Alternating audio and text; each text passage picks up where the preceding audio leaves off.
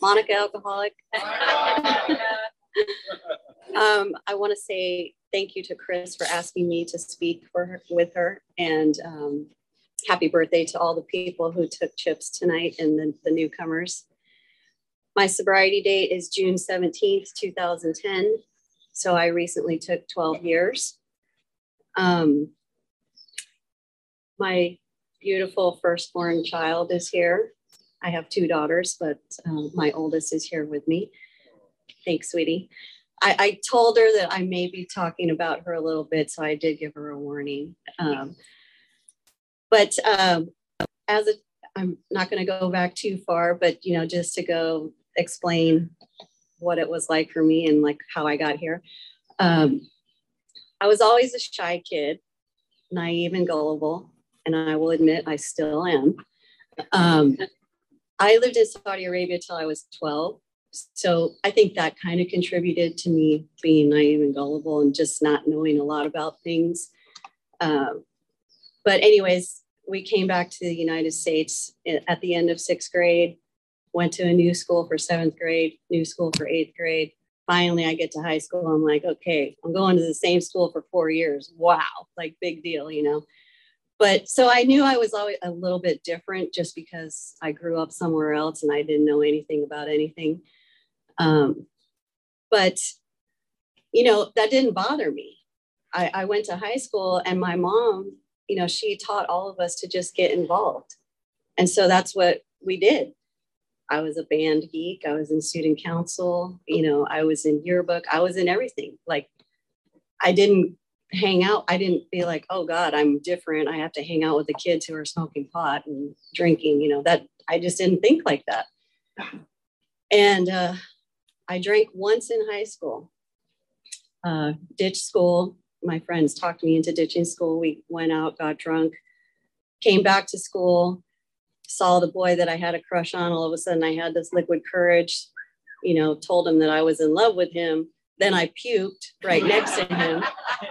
And I was like, whoa, that really sucked and was embarrassing. I'm never doing that again, And so I didn't. I was like, I had these goals. I'm going to graduate from high school. Then I'm going to go to college. Then I'm going to find a husband. And then I'm going to get a house. And then I'm going to have my first child by the time I'm 30. And I did all of that in that exact order. I didn't think about drinking. I never planned on becoming an alcoholic. And, I drank when I was 21, when I was legally allowed to, because I was always a rule follower. So I was like, okay, now I'm allowed to drink. And, it started off, I was like, fun.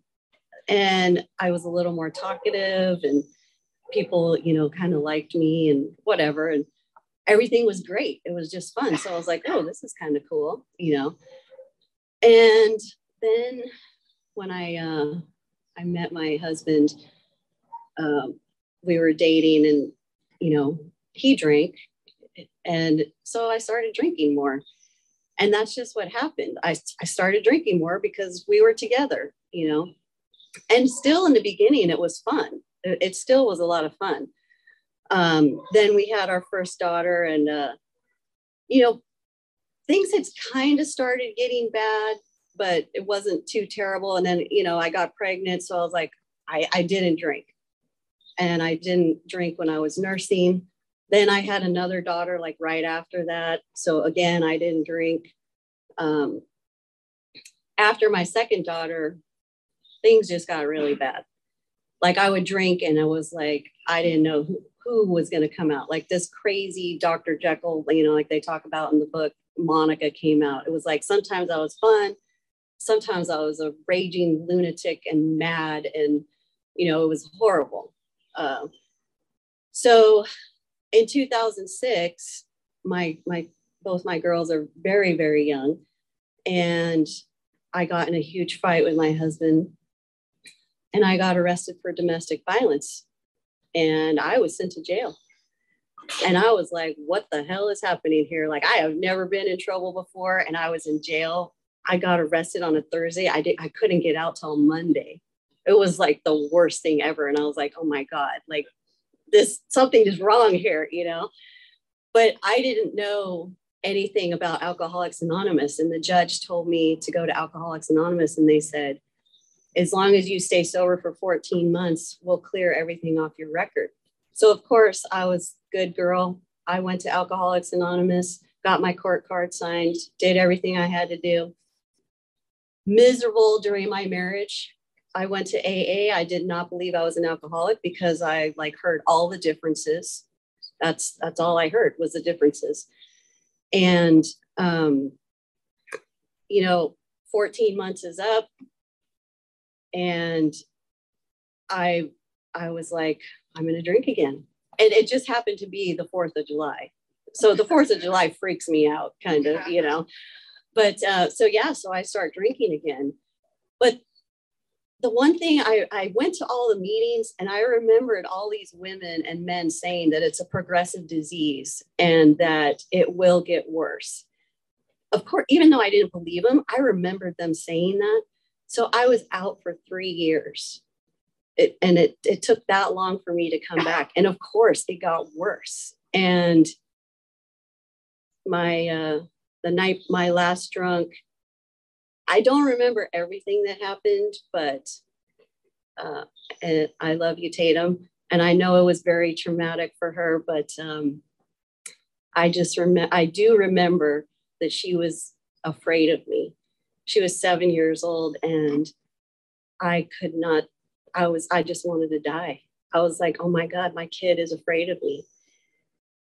And the next day I went to Alcoholics Anonymous and I haven't drank since then because I was like, I am going to get sober for my kids. And that's exactly what I did. And I had this misconception that if I stopped drinking because I thought alcohol was a problem, that, my marriage would be great. I would have this perfect life again, blah, blah, blah, blah, blah. Well, that didn't work out, because it turned out alcohol wasn't really the problem. It was my solution. I was the problem. But I learned that after coming back to AA. And even though I'm stubborn as all get out, it did take me a long time. So to figure that out. It took me 5 years to believe in a higher power. But I came to meetings. I listened to the message and I was scared enough about losing my kids that I didn't want to drink. And then somewhere along the lines, after 5 years, I realized that I was getting sober for myself. I did end up divorcing her dad. And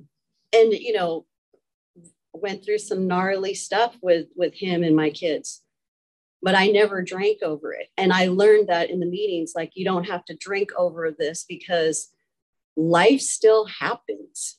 Like, that was another misconception that I had, that life is going to be great just because I stopped drinking. And that just wasn't the truth, because life still happens. I just have to figure out how to deal with it without drinking alcohol. And, I survived all these things, and it's possible to survive all these things. My feet were definitely trained to go to meetings. And again, being in the community of AA, like, I got involved. I did have commitments at meetings before COVID. I made my own little community. I listened to people, my sponsor did the steps, all that.